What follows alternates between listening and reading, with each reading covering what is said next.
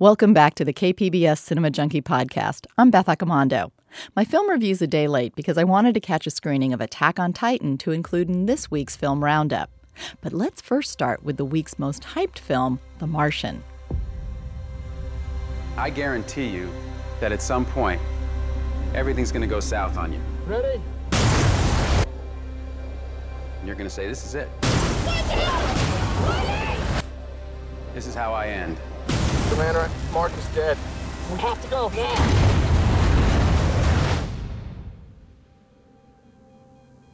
Now you can either accept that,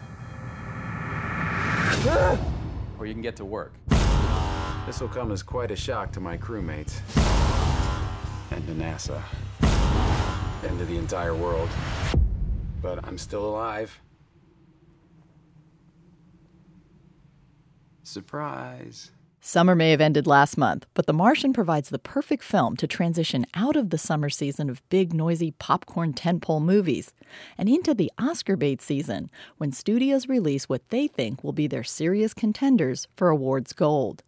The Martian is definitely being packaged as awards material, but it still has a little of that summer irreverence and a sense of fun, so it doesn't feel too weighty and somber. It's a film with epic interplanetary scope, some A-list stars, yet it still manages an oddly breezy style that makes it easy to watch. The film's based on Andy Weir's 2011 debut novel of the same name. Weir attended UCSD and studied computer science, and is claimed to have a lifelong love of science. His novel's written as log entries, and the first line of the book is, "I'm pretty much fucked." Of course, that's not where the film starts.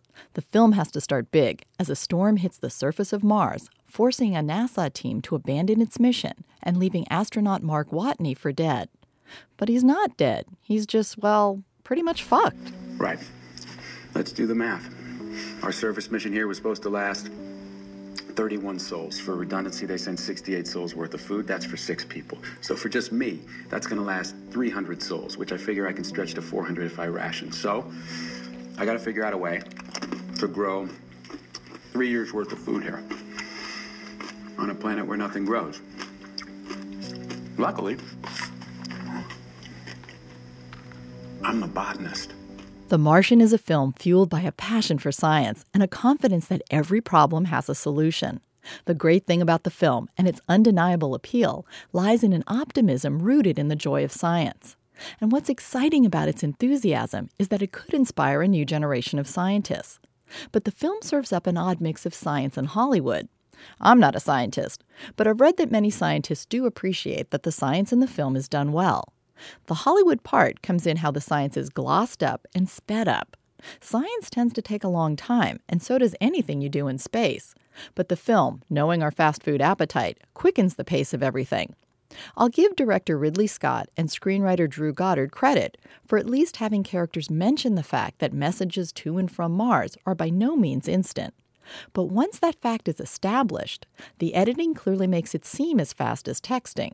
So while I have an issue with the sped-up pace of the narrative, I understand that it's a necessary thing in order to make the film more entertaining and to fit in as much as they did from the novel. The other oddity about the film is that all the excitement is focused on bringing Watney home, of getting him off of the planet Mars. There was a time when sci-fi movies were more interested in getting to another planet or to the moon. Now being on another planet seems rather blasé and requires rescuing. The reason I point this out is there was an interesting piece on Motherboard by Lisa Massari, an assistant professor of science, technology, and society in the Department of Engineering and Society at the University of Virginia.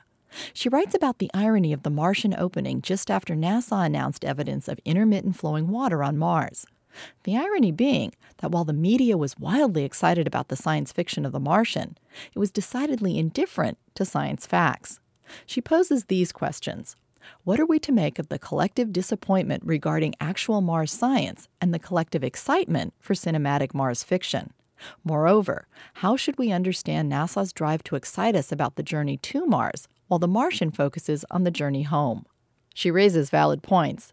They don't detract from the entertainment on the screen, but they are points worth considering. And my final point about The Martian is that while the science is great fun, the film's too slick and cheery to capture the reality of being alone on an inhospitable planet. This is a case where a big budget and a big cast of stars actually hurts. Less would be more in a story about one man's solitary struggle to survive.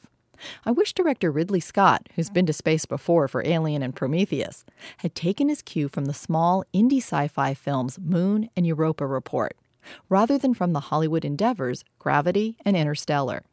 Or he could have gone even further back in time to a film like Silent Running, in which botany also played a role.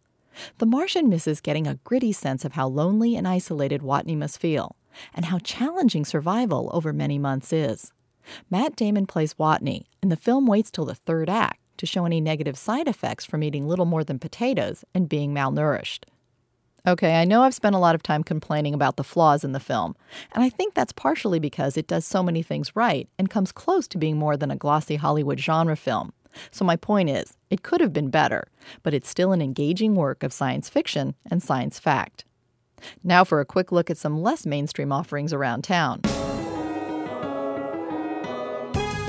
Attack on Titan Part 1 is a live-action adaptation of the highly popular anime of the same name. Fans have been eagerly but cautiously awaiting the live-action features, and reaction has been mixed.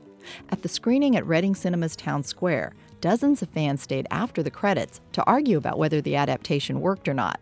Some complained about missing or changed characters, others about plot alterations that they feared would cause problems down the road. I'm in the middle of watching Season 1 of the anime, and I feel like the less you've seen of the anime, the more you may be able to enjoy the live-action films.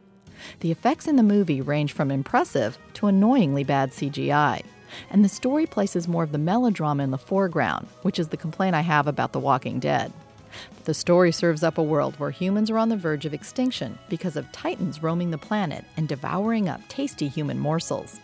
The film may lack some of the imagery of the atom bomb that's often found in Japanese sci-fi, but the level of devastation is on par with what the Japanese people witnessed when the U.S. dropped bombs on Hiroshima and Nagasaki. There's enough of interest in the live-action Attack on Titan to make it enjoyable on the big screen, but I urge anyone to also check out the anime. Part 1 screens one more time on October 7th, and Part 2 screens later this month at Reading Cinema's Town Square and Ultrastar Hazard. October also brings a lot of Hitchcock. Of course, the victim, or should I say victims, hadn't any conception as to the type of people they would be confronted with in this house, especially the woman. She was the weirdest and the most... Well, let's go into her bedroom. October also brings a lot of Hitchcock. Reading Cinemas brings back a showcase that it's dubbed Hitchcocktober. So look for Hitchcock films each week, beginning with Shadow of a Doubt on October 4th. Hitchcock also makes an appearance this weekend at Cinema Under the Stars with Cary Grant and Ingrid Bergman in Notorious. You can also find the sequel to the indie horror film Contracted screening late night Friday and Saturday at the Digital Gym Cinema. Also note that the Throwback Thursday horror showcase at the Digital Gym Cinema that was to have started this week has been pushed to later this month. The Edgar G. Ulmer 1934 classic The Black Cat will kick off the fall series on October 22nd. Halloween month also brings the second annual Silent Screams at the Whaley House, a series of rarely seen but terrifyingly good silent movies that screen on Wednesdays at the Whaley House Theater. Ghosts may or may not be present. On October 7, you can see the 1926 Waxworks from German filmmaker Paul Lenny. Also of note is TCM's Friday horror programming and its month-long tribute to trailblazing women. And finally, The Big Lebowski is the midnight movie at the Kent Cinema this Saturday, and the Hong Kong film Saving Mr. Wu opens today at the AMC La Jolla. That's it for this edition of the KPBS Cinema Junkie podcast. Today kicks off my month-long series of interviews about different aspects of horror, so look for an archive interview with Clive Barker, as well as episodes on Reanimator the Musical, the psychology of the Babadook, and finding out what some of the first films that scared people are. So till our next Film Fix, I'm Beth Accomando, your resident cinema junkie.